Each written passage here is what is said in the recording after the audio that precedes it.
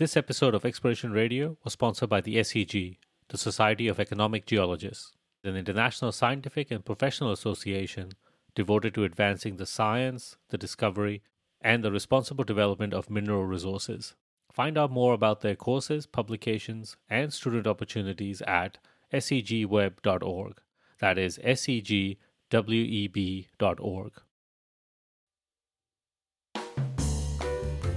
Welcome to another episode of Exploration Radio. I'm your host Ahmad. Our guest today is Kathy Ehrig. Kathy started her career as a research geologist at Olympic Dam, working on better understanding the metallurgy of that deposit, or something we would now call geometallurgy. 28 years later, she's still working on unraveling the secrets of Olympic Dam as Superintendent Geometallurgy. Even though it has become harder in our industry to remain in a purely technical role for a long time, Kathy has managed to do so for nearly 3 decades. In our chat today, we find out what lessons she has learned along the way and what has been the secret to her success for so long. Now, let's get on with the show. Welcome to Exploration Radio, Kathy. Thank you, Ahmed. So we've been trying to get you on our show for a while, so it's great that we've managed to find time and do the interview live. So first of all, I wanted to start off with, for this interview, while I was doing background research into you, I realized that you were in the United States Navy. Is that right? Yes, I worked as a civilian for the U.S. military, U.S. Navy. I wasn't active duty military, so I was one of the ones that didn't wear the uniform. So how did the whole U.S. Navy thing come about? I was married to a person that was in the U.S. Navy, and he got transferred from the San Francisco area out to the California desert. So I worked for the Navy in the desert. And you'll say, why would you be working in the desert? Because the obvious place for the Navy to be is in the desert. Yep. Yes. The military, Army, Navy, Air Force, and the Marines all had their weapons test and development facilities are all in the desert. It's a long ways away from infrastructure or people. Yep. And that's where he got transferred to. And so I started working for the Navy there. I had just finished 2 years of university. Husband got transferred, and okay, off I went. And the Navy picked me up there to be a technician. Okay. And I worked in a bunch of those odd mix, terminal ballistics, and hunting for geothermal energy, of all things. So this was still as like a geological technician, is that right? Okay. Yeah, as a technician. Yeah, wow. Okay. Yeah, and so the whole object around it, or the geothermal energy, is my boss was a geologist, and it was right after the first oil embargo in the U.S., and the U.S. military, being the ultra-conservative organization that it was paranoid about energy independence. At the place at China Lake, they actually had hot springs and potential for geothermal energy, and my boss was smart enough to be onto that right away and convince the U.S. military that we should be looking for geothermal energy all throughout the western U.S. so they could develop electricity generation at the sites and make the U.S. military on their land sites more independent of foreign oil. Oh, wow. Yeah, and so that's where I started working for them. So you'd already trained as a geologist prior to For this? only 2 years. And then so I assume you finished your formal schooling after your time in the Navy? Interesting. I worked for them from about 1974 to 82 full-time, and then my husband, as they do, get transferred to another spot. They paid for me to finish off my bachelor's degree, and I just worked for them on the interim, on summer breaks and all that. And my only obligation to the U.S. Navy was if I was to go back to China Lake, I would work for them. Well, of course I would, but I never went back to China Lake, so I didn't have to do anything. I didn't have it, so it was good. It was a fantastic opportunity. Yeah, and so how did the interest in geology start? Yeah. I grew up in Sacramento, California, and short distance to San Francisco, short distance to the mountains, Sierra Nevadas, Lake Tahoe, and all that. My father's family were all city people. My mother's family were country people. Mm-hmm. And country people north of San Francisco, there was old mercury mining that supported the gold rush in California from the mid-1800s onwards, but their family was all there. And my grandfather worked in the mercury mines, also had other family members that had properties in the area that ended up turning out being gold mines and all that. But as a young child, every break you had from school, you're usually up in the country and where you can just run wild. Mm-hmm. And so you learned all about rocks. Grandfather was a bit ditzy because he had low-level mercury poisoning from working in the retorts, the things for making elemental mercury. But he would still take us out and around and show us things and just walk. He would never say too much, but he'd just take you all to all these areas. So it just kind of grew from there. Yeah, wow. And as I was going through school, I learned that, I can get somebody to pay me to do what I want to do, you know? And so it was geology. Clearly geology early on. Then when I first started university, I started off being an astrophysics major for about 3 semesters and decided it was always geology, astronomy, and I settled back on geology and just went on from there. Yeah, wow. Yeah. So you, aside from the Navy, your first professional job was with WMC? First one as a real geologist. So when I was working, after I finished the Navy and in between school things, I also did mining claims, bigger companies going into areas that were historically mined by small miners. And I would just go out and check all their mining claim boundaries, make sure everything was okay so they could be taken over, by one of the bigger companies. And then I went off and did my PhD. And so after I finished my PhD, or was at the tail end of it, my advisor happened to say, "Where do you want to go?" Mm-hmm. And I said, "I want to go to Australia." Why do you want to go to Australia? In California, mining is interesting. It had a long history of mining, but it became an environmental no-no there. Yep. And most of the big gold mines in Nevada were all short-term ones. And I didn't want to work at a short-term place. I wanted to work at a place that was going to be around for a long time. Mm-hmm. So Australia, it sounded like a good idea. My advisor sent letters out to all the different people in the industry he knew, and went along with my thesis and said, "Here's somebody that's looking." And WMC picked up on that. And I got interviews, and I got a lot of interviews, and I got several offers. I was very fortunate. Yep. But the offer was to come to work at Olympic Dam and to work on the geology of the deposit, to do research on the deposit. And I was going to take that job no matter what. I've asked a few people about your connection to WMC. Is it urban legend that you met with Roy Woodall and you went through and got recruited by him? How much of that is fact versus fiction? Yeah. Roy's been my long-term mentor. So Roy actually did his master's degree at Berkeley back in the 50s. That's right. And Roy had set up what made WMC exploration so successful. He set up a network of connections to different universities throughout the world that he used to go visit on a regular basis, and he'd always look for people he would hire a lot of master's degrees and PhD people, come and work in exploration. By the time I got hired, he was getting closer to retirement, so he wasn't going around and making first contact. He had other people doing that. Mm-hmm. And I got picked up that way. So I got interviewed one interview just to say, yes, this person is probably okay. Then I got the second interview where they came back to find out if I wanted to go to Olympic Dam. And yes, Roy, I met Roy within probably about 2 days of being back or being in Australia. So yeah, wow. And so he's involved throughout my whole career.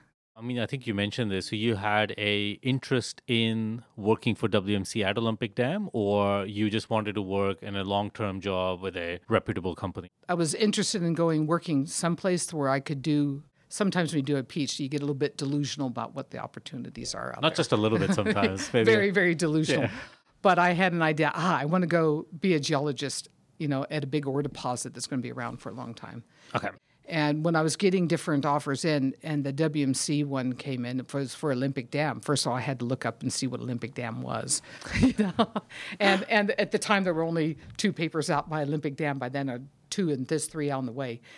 And to realize that, to fully understand that it was the newest ore body of its type, to have the possibility to go do industry research at the newest ore body of the type, I was gone. I had all those other offers, and several of them paid more, even still work in the U.S., and I was like, nah. Do you remember some of those competing offers? Oh, yeah.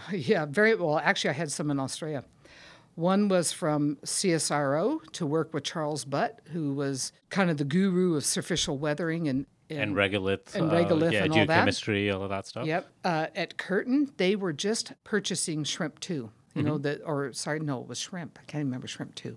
But they were looking for somebody to come and set that up. I didn't know a whole lot about that, but I still got an offer anyway. I was also offered by Union Oil to work in the geothermal industry because the oil companies were involved in the geothermal energy.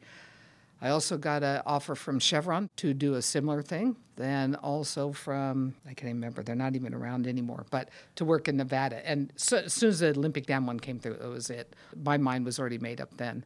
Yeah, wow. So when you first started at Olympic Dam, what were you working on at that time? When I first met up with Roy Woodall, he said, you have 2 jobs. One is to do the research to understand how this ore body formed.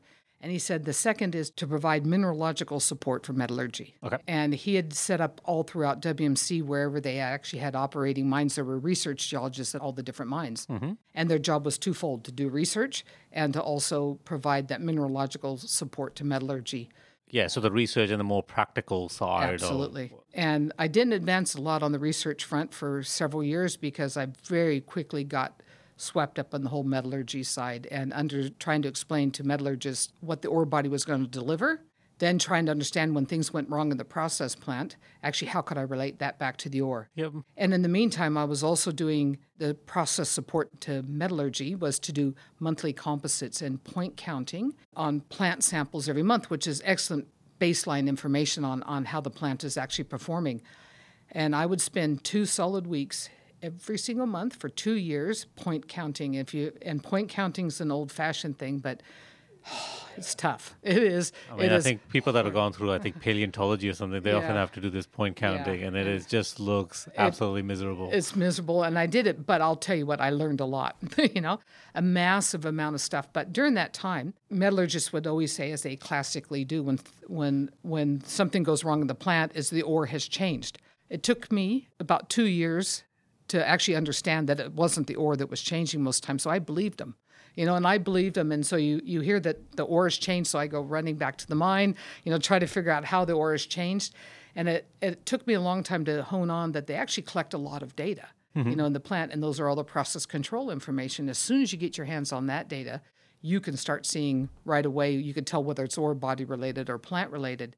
But also when you look down the microscope doesn't tell you stories. The microscope tells you the minerals are there. In the processing plant, it's interesting because what might take nature, a billion years to form, you can see these things unraveling in the plant in a matter of hours to days. And so that's why I always stayed doing those monthly composite samples, looking down the microscope at them, because you could actually see all the things. And then you can go back in the ore body and look at them.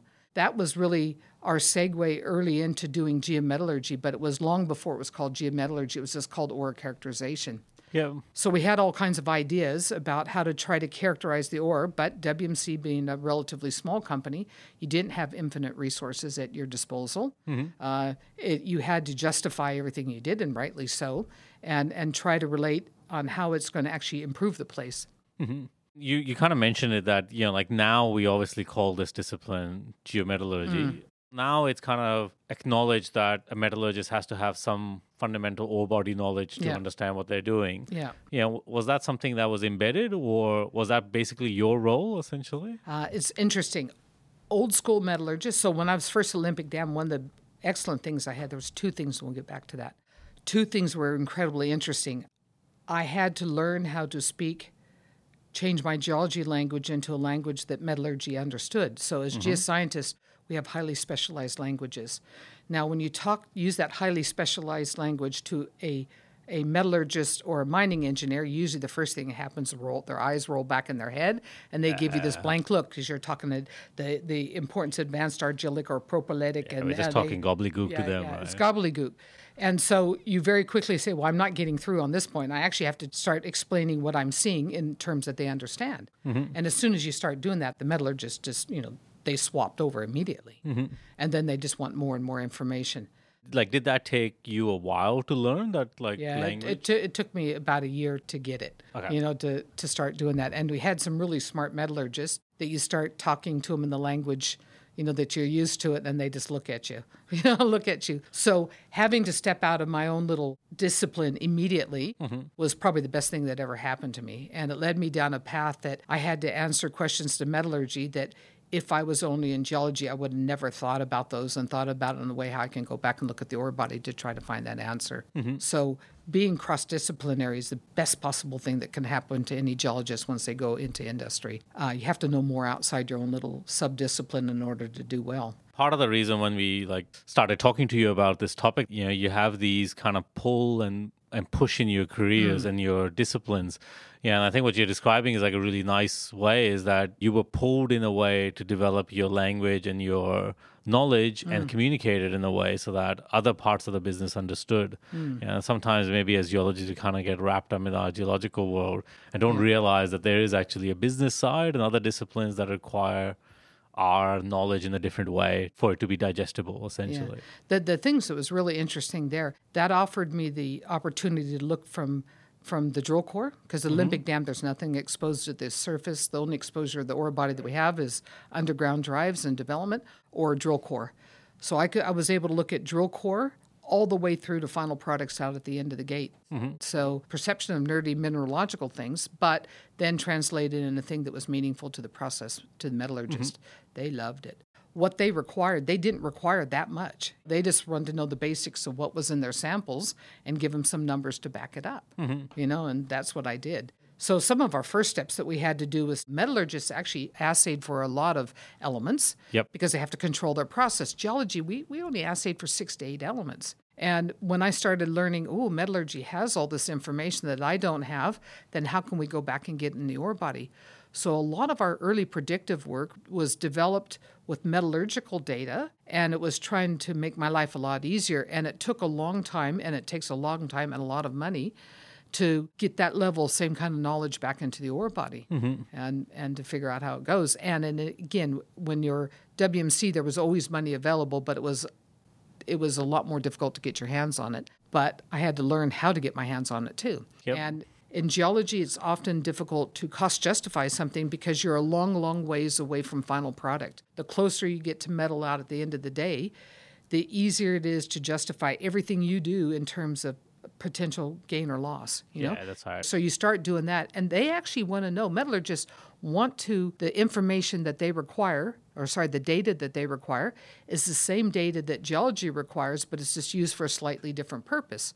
So I learned how to figure out what I want or what I thought I needed, do the work for metallurgy, convince them that they needed more of this information. Then I got the money that way to go back into the ore body and start building our data sets in there. And then it just took off, So for those of people that may not know, why is geometallurgy so important at Olympic Dam? What makes it like a unique problem here? Or is it a unique problem? It's not unique. Some places just more important. So when you go to develop a mine, historically what had been done, there would have been, maybe 5 or 10 big metallurgical samples collected, doing big, huge testing. They designed the whole plant for that. And the thing that's interesting about those is it's almost assumed that those 5 to 10 samples that they collected and did a lot of development work on were going to be, or developed your whole process plant for that, are representative of what the ore looked like now and what it looks like in the future. And that's a really important word, representative of what they are. And it was representative of the volume of dirt that they took it from, but not representative of anything in the future. So you have plants all come online, and most of them do reasonably well, we hope, to start with. A lot don't. And then the ore starts changing a little bit. And the ore starts changing and nobody expected it because you didn't do any testing on it and you had no forward knowledge of what was going to happen. Plants historically all have startup problems, and it's usually because what you test and developed your plant on is not the first ore that goes through the process plant. So there's where the problems start, and they just continue on from there. As it become more important for the industry, and we know that our industry has changed from where returns were kind of important. In the last 20 years, there's no question about the returns are what drives us, and a better understanding of return back to shareholder, clearly off of that. That's changed the focus of the business to say we actually have to deliver, and we actually have to be able to better predict what we're going to deliver. And that's what's driven the whole geometallurgy side. So all ore bodies change with time because you sequentially mine them out, and all ore bodies they're not homogeneously uniform across the whole thing. They have little blobs of different stuff, and we just have to characterize it. So at Olympic Dam, everything was good for a while. We'd start to see subtle changes. But then magically one day, all of our circuits, the leaching circuit just went from a material that had the consistency of a chocolate milk into something that turned into a gel. And so you have these big, massive tanks that when they gel up, everything comes to a screeching halt, and tried to figure out what went wrong, And even after we figured out what went wrong, it took us several years to be able to do something about it. So we went from being able to at least tell the metallurgist, hey, in our case it was chlorite that was causing the problem, hey, you're going to get this tomorrow, be prepared, and changing our mine plans to deal with that, to go more in the predictive space. So now we don't gel. We haven't gelled the plant for a long time. It's because we do all that forward work to ensure that we don't. So you say, well, what's that cost of that? And you think about, on the size of Olympic Dam or any art organization where you are, you take one day's metal production, and if you've lost that, that usually pays for more than what any geometallurgy program you can ever imagine. And we were losing weeks on end when we were gelling that plant. So it was very easy to start justifying that work, and the business got it right away. Yep. And it just exploded from there. So for Olympic Dam, and we're a 100-year plus mine. So for Olympic Dam, it's controlling all those nasties, and it's the things that are deleterious to our process now, but will be in the future too.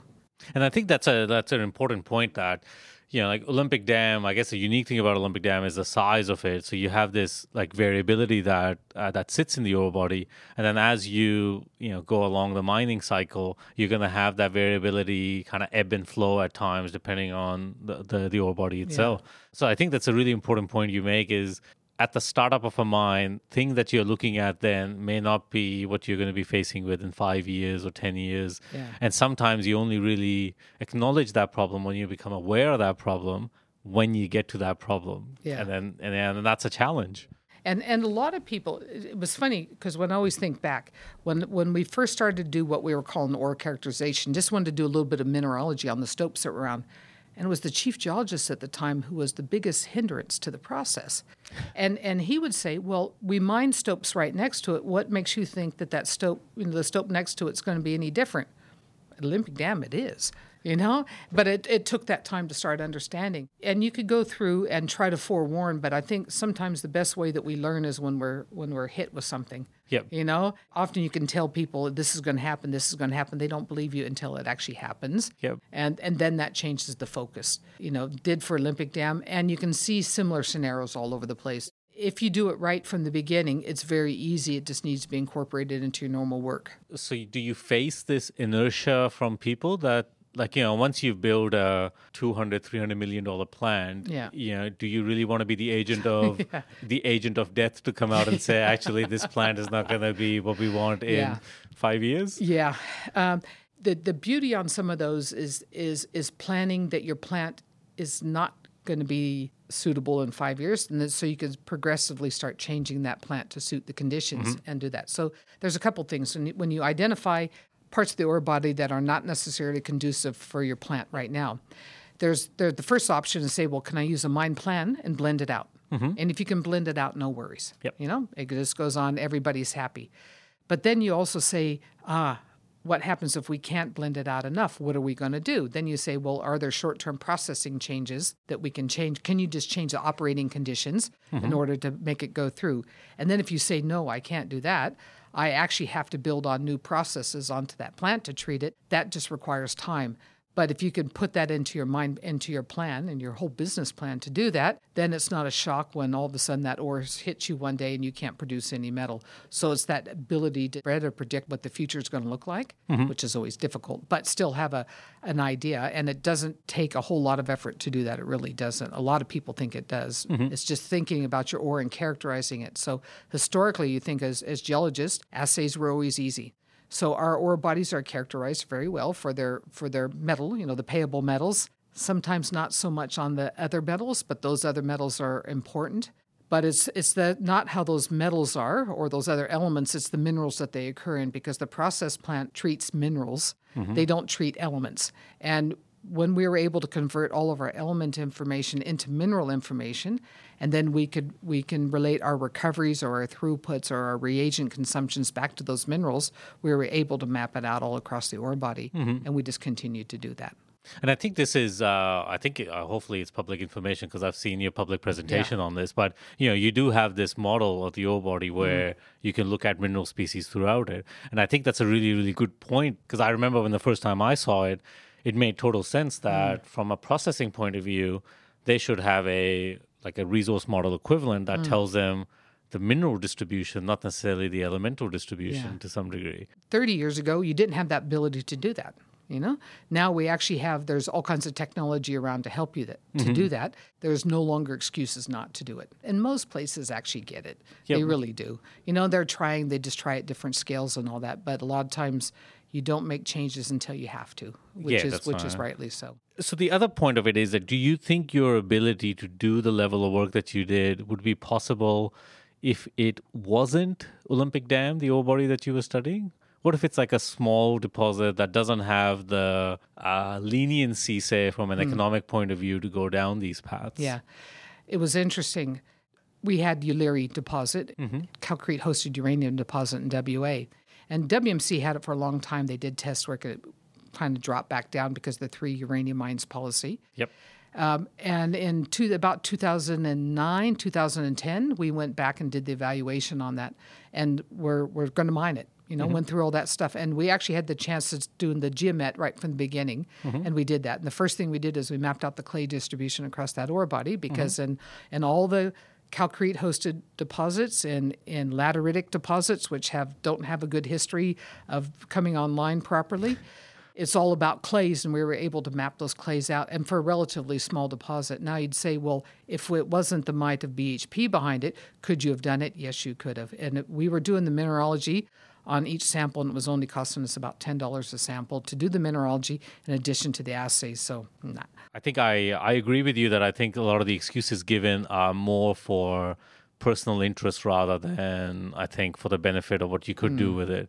I think people complain about costs and things like that. Is any geometallurgy program on an ore deposit going to cost $250 million? So, getting the wrong plant is going to cost you hundreds of millions of dollars. Well, and that's right. Well, and even think, we'll just mention our colleagues down the road from us, Cara Patina's numbers. I was just reading some stuff yesterday. Approaching $1 billion. So plants no longer are just a few $100 million. They're billion-dollar facilities and even multi-billion-dollar facilities. So that risk of not spending that little bit of money up front, and it's relatively cheap, but the focus always is back up on the front end, not to try to spend that money. When in hindsight, when you have to go back and recollect all that information, it costs you more, to do it. And if you just do it right. But a lot of times you just don't know what right means to start with. Yeah, that's right. Because I think, at Olympic Dam, during the Olympic Dam expansion project, this is where you went and recollected a lot of that information back through historical. Yeah, we reassayed 600,000 samples at that point.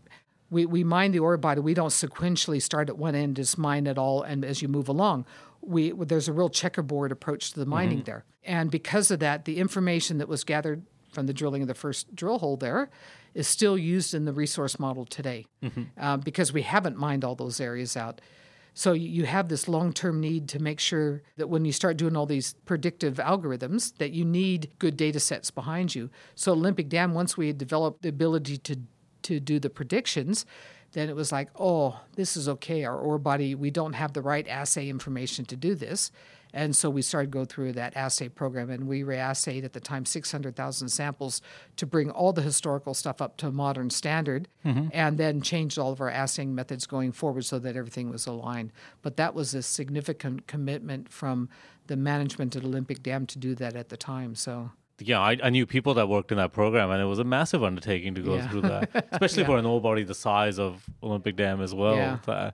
It wasn't a small bite of the cherry that you really wanted to have. No, it was what we called the Big Bang, because we'd been up in one part of the mine for 20, 25 years, and that was only about a third of the ore body, and all of a sudden it was boom. You're trying to understand the other 2/3 of that ore body over a very, very short period of time. So we had to do a lot of work very, very quickly. So now, you've given us some examples of things that worked well in this process. Now, when you look back, are there things that didn't work well that you would do differently? I think actually most things, because I had time to think about it, and in earlier days, you had more time, or the perception that you had more time. It could have just been that I was younger and my brain was more efficient than what it is now. So, or you could think quicker, so it was you thought you had more time. The things that we would have done differently was our initial testing in our stope areas, So we didn't have that right because we were trying to figure out what we needed to do, and it was kind of on the fly. You knew what you wanted to achieve, but you just didn't know how you're going to achieve that. So we had the latitude to do some stuff, but no matter what we were spending, it still had to prove value back to the organization. Minor things of testing protocols, Yeah. and not big, huge, whopping things, because it was pretty clear that we had to characterize the minerals, you had to make the relationship between the minerals and the process, and then just do it. So is that where, you mentioned that you had time to do this. Is that where actually, not going slow, but taking the time to kind of think through it worked well? It's interesting. So I've been Olympic Dam for almost 28 years. And what has that afforded me? And I'd always go back and reflect and say, it's good for people to move around. It really is. The more you see, the better. The more opportunities you have, the better. And I look at Olympic Dam, my opportunities was being able to see everything from the very beginning to the very end of the process. True. When you're at a place for only a very short time, you never develop that long-term view of what's actually required. You're in for a short time. You're learning like a mad person, which is fantastic. You're hopefully making changes, but usually our quick cycle on wanting to move people around in like 3 years, 2 to 3 years. 2 years is way too short for Olympic Dam. 3 to 5 years, we wouldn't have been able to achieve a lot of that stuff without that consistent. Having a long-term vision and having people there. So you don't want everybody there for forever like I've been. You do want people moving around, but there's also foundation in there. You have to have this progressive long-term view that we're going to do this when we get the opportunity, and the next opportunity we're going to just continue to build on that, to build and learn. So just as a tangent, do you get any pressure from moving to another site? In my early days with WMC, not a big pressure. It was more of, if you want to move into exploration, you can. And my attitude was, I'm working on the best ore body, most interesting ore body on the planet. Why do I want to go anywhere? And getting a lot of freedom to work on the things that I wanted to work on. When you have different performance reviews, people say, what do you want to do? And I said, stay here, And it's not stay here and just do the same old boring stuff. It's still stay here and continue to add value and continue to build, as we move along. Not a pressure, but there's been significant opportunities to move around if I chose to do that, and I've just chosen not to. Okay. Any particular reason why? Do you feel like your work is not done at Olympic Dam? Is that part of the... Olympic Dam, every drill hole, and we're on probably drill hole number 12,000 now. Every drill hole is interesting. It remains interesting. There's challenges everywhere, and there's just plenty of opportunity. And so why would I still want to go anywhere if I... and I'm still given the freedom to work on a lot of interesting things besides doing our normal day-to-day stuff. So is there, you mentioned that you've been in this role, in this technical kind of role in the same company for 28 years. Is there a trick to being a technical person and surviving for 28 years? Yeah. Without becoming a manager or without becoming part of the machinery, I guess? What most companies don't do well is they have their systems are clearly set up if you want to become CEO someday or executive manager. Yep, there's clear paths for that. They don't have very well systems for technical people. There's been ebbs and flows throughout time on how to manage that. And they're getting better again, but there's still those ebbs and flows.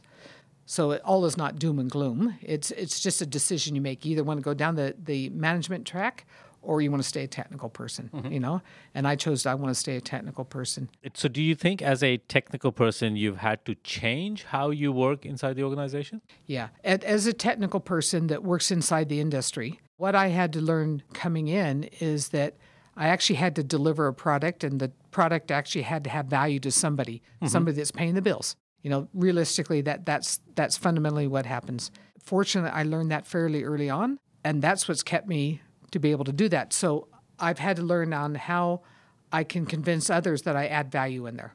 And whether I actually add value or not, it's the matter of convincing others. But it's still thinking about what are the problems and what can you actually fix. So most places, there are all kinds of problems. There's always problems around and nothing's perfect. But what you have to do is not become overwhelmed by all those things that don't work or are not perfect, but saying, actually, I can fix things. I can fix things. I can use my brain to try to figure out what is the most cost-effective way to deliver that result, and then move on to something else. And still, you might have a long-term goal on where you want to get through all that, but it's that add value and remain interested in what drives the business.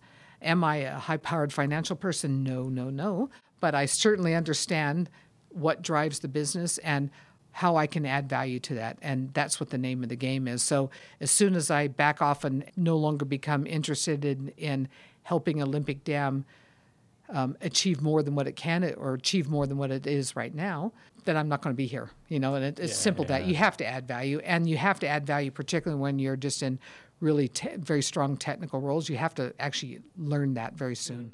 In our pre-interview, I kind of mentioned this, that like if I look at a large part of the role that you do, I would think you're doing largely academic research on Olympic Dam or the ore body. So you've done a good job in saying that, actually you have to preface that by having some short-term deliverables that meet business requirements. You can't just have these long-term kind of academic research pursuits without having a direct link to how it makes things better. Yes, those are very interesting points. A lot of the stuff that I do is because I'm a complete technical fiend, and have sacrificed a lot just to be the complete technical fiend. Mm-hmm. A lot of the academic things that I do, I'm given the latitude now. A long time ago, not, and that was after hours interest stuff, because as a scientist. And Roy Woodall instilled upon us that we have a duty to disseminate this information now and to document the ore bodies that we're depleting so that people can learn about them in the future. And that always stood in my mind. Now, sometimes the business loses sight of that, and they often do that our jobs aren't to disseminate the information as scientists out in the world. Our jobs are to deliver, but we're still scientists. And as scientists, we need to do our best to push forward the understanding and the knowledge base that we have to operate with. So a lot of that stuff that my public appearance is a lot of the things that I do after hours. So you do your normal work, but those between after hours and normal hours kind of merge and all that, because I am given the freedom or some freedom to manage my time the best I can, but while still pushing on those. So fortunately, I can do a lot of these things because I have an excellent team that supports me in the background too. And they do all the hard slog stuff. Well, I get to go off and talk to everybody. Yeah, just like give presentations. Give presentations and go off to conferences and all that. But part of the stuff that we learn as scientists is we have to expose our ideas. That has to be open for challenging, and so we can move forward. You don't make advancements in isolation, and sometimes in industry we seem to forget that we can advance on our own, and you can't. It just doesn't work that way. You actually have to be able to talk to other people. You have to have other people challenge what you're doing so that you can actually move forward. So do you think the type of role that you do, you could only really do it in industry if you have this view that you have to kind of give a lot of your ideas and knowledge away? Yeah. Because it's probably not... it's a massive generalization, but in academia, it is a lot more cutthroat about, what ideas you have, you hold on to them, and you get the most amount of currency you can out of them before you let them go. Yeah. Whereas in industry, it's relatively the opposite. You want your idea to go out and get tested by as many people as possible so you can then get the feedback as quickly as possible. Yeah, we've gone through phases in the industry where we become incredibly protective. They think, again, it's delude ourselves to believe that once we have an idea, that gives us a competitive advantage. Actually, it doesn't. What gives you the competitive advantage is actually how quickly you actually move on your ideas. Correct. Yeah. And we usually don't develop new ideas by in isolation. You develop new ideas by talking to people. Usually what you're developing, there's other people developing similar things at the same time. Everybody kind of moves together. So you're really not coming up with things that nobody else has come up with before. Yeah. There's very few original ideas in the world, let's be honest. Yeah, right? and if you read and you communicate with people, you kind of build on that. You do become protective, of your stuff. I should back step a little bit. Early on in my career, I used to think I could do everything myself, that I love Olympic Dam. Nobody else can fully understand. I don't need other people to help me along the way.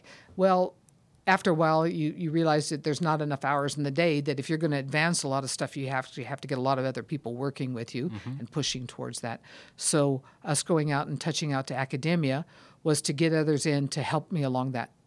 Along that process, and that just helps you explode from just trickling out a little bit of information to a mass of information. Yeah. And it's also just the acknowledgement that some other people might be better at things that you are just not very good at. Right? Exactly. And that's what hopefully you pick a team of people that if we all had the same skills, we're not going to go anywhere. We need different ideas, and we also need different backgrounds, different ideas, and different approaches, and different skill sets, so that we can advance as a team. The changes that you can make, having more people, the better. But I think the industry has moved away from wanting to be incredibly secretive, to openly sharing a lot more. Sometimes our exploration friends are a lot more closed about it. But my opinion, we have Olympic Dam. Nobody's going to take it away from us. Yeah, So why not share it? Is it going to help anybody find another ore deposit? Probably not, because it's going to be a whole body of information that they build upon in order to find an ore deposit.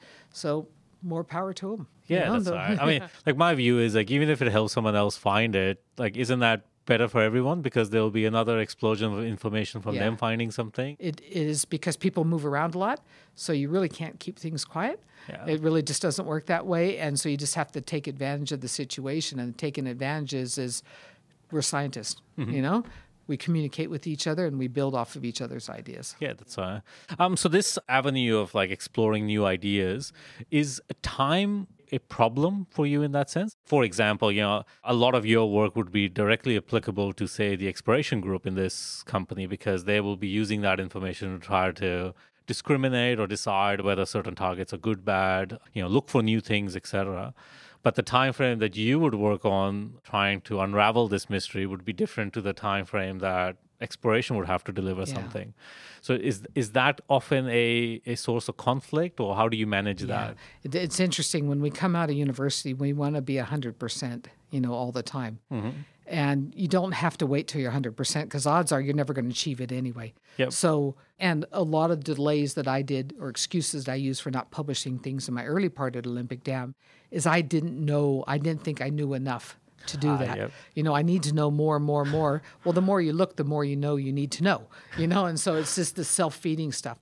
But you go through and you say, once you realize you don't actually have to have it 100% correct, you just need the bulk of it and have a good, compelling story or evidence data to support that, and you're okay. The short-term stuff, the drive off of industries, you don't have to be 100%. You just actually, sometimes you have to make your best educated estimate that you can based on what you know right now. In the academic side or on the research side, you sometimes you think you always need more than what you really do. Mm-hmm. And so you're just striving, pushing, trying to answer it. But the immediacies in industry is you need to fix a problem now. We can't wait, 10 weeks or 2 years to fix it. We have to fix it now. If it's not 100%, that's probably okay, but let's just get going so you can move be on. Okay with being wrong later on or fixing. Yeah, or fixing and realize maybe it's not 100% solution, but you just have to put your bits out there and say this is what I think is going on based on the best information that you have available to you at that time. Are certain parts of the organization better at handling that and other parts that are maybe not as good as handling that? Yeah, I think that could be probably wrapped up in the idea about or discussed more around uncertainty and then variability. Mm-hmm. So variability, most people get, some don't. Variability is part of our life, mm-hmm. and things change all the time. And the reason that we have mining engineers and metallurgists and geologists at sites, if there was no variability in our process, from beginning to end, once the place is set up, you don't need technical people anymore. You could have shaved monkeys run the That's thing, right? Like, so it's variability and nature's little ups and downs. That's why we all have jobs, We have to learn how to articulate that better, and that's uncertainty helps that. The business now fully gets it that everything can't be 100% perfect, mm-hmm. but there is variability, but how do we actually define that variability a little bit better? So those are helping us, or the uncertainty a little bit better, and that's pushing us forward. But getting off of the stuff that we don't have time to wait for 100%. Yeah. You just can't wait. When the mill's not spinning, and the smelter's not burning. Give me 8 years and I'll give you the answer. That's not going to work. No, you have to get it going now. Then you can still work on maybe perfecting a little bit, but you have to make a decision. And I think it's important you talk about uncertainty because, for every one person out there making predictions, there are a bunch of people telling you how wrong your predictions are as well. Yeah. So there is this kind of philosophical problem where once you make a prediction, people seem to think that's now a fait accompli, that this is how it's going to happen. Yeah. And scientists, we don't usually clarify that uncertainty well enough. So given our data sets that we might have very widely spaced information, mm-hmm. You'll come up with a predictor, but then as you gather more information, it needs modification. So the thing at Olympic Dam, which is excellent for our predictors, is we have a process plant that's mm-hmm. running all the time. So you which can is do the all ultimate your feedback route. That's right. And so that's forced us immediately to actually have to figure out how can we verify our predictors, and then is there ways that we can improve those predictors if it's necessary to do that mm-hmm. as you go along. But we're always looking to improve them, but not improve them for the sake of improving them. If it's going to change our business decision, then we improve it. But if it's not going to change our decision, then you don't need to change it. That's right. right. It's all about doing it because there's a business case to do that. And if it's going to impact on a decision, then you do the work. And if it's not going to impact on a decision, it's a nice esoteric thing that would be good to know. Yeah, that's right. Yeah, like I kind of mentioned this at the start of our interview, that one of the reasons why I was really interested in having this conversation is exactly what you said, is that I think in order to do some fundamental research on ore deposits in our industry, I think it has to be kind of a mining pull or mining driven, because your ability to test your hypothesis is just at a fundamentally different scale. You can just do it way quicker, way more immediate, have the response time a lot better. If you go to the other end where people are researching exploration processes, your ability to test them is just so fundamentally slower that you don't get that same feedback. So you maybe don't iterate and learn as quickly as possible. Yeah, and you're absolutely right. So when they're in the process of trying to predict performance, if I get the predictors wrong, we'll know about it immediately, and the pressure is on. And the pressure is not on, that you were bad or anything, is your predictors were wrong. Yep. What do you need to do to fix them now? When we step back and we go more in the true exploration space, there are so many things that you don't know. Huge amount of things you don't know. It becomes an art, and I believe it's really an art of collecting all the information that you have and trying to come up with your best guess of where you think to put that next drill hole. Yep. It's a lot tougher. And you can do a lot of long-term research on it, but you have to really think the explorers and academia probably need to be closer together. Academia is working on things they think is important to the explorers, which is maybe not really important to the explorers. Mm-hmm. So there needs to be a lot better communication, actually, between the two groups. So do you find that that's something that we as an industry could do better, the link between industry and academia? Yeah. Historically, we haven't done good on that way, and then academia hasn't done good reaching out to us either. So it's a two-way street. Because it is a bit of an antagonistic relationship now to some degree, right? Yeah, and it has been for a long time. And it comes back down to the perception. The perception is that industry is only interested in applied research and academia is only interested in fundamental research. That is the furthest thing from the absolute truth. It is so far off. But we all operated in that space for a long time, and we actually believe that.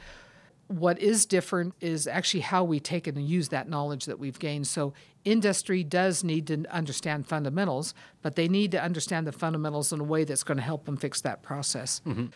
Academia is really interested in the groundbreaking fundamentals, but not pushing it on any further than that. When you get past the language and you're listening to what each other is asking for, you're asking for the same thing. It's just asked in a different way. Yeah, and we don't communicate well within geoscience between academia and industry, and we think then back even as geoscientists when we communicate with people outside of our profession, or in other disciplines and stuff, we don't do that very well.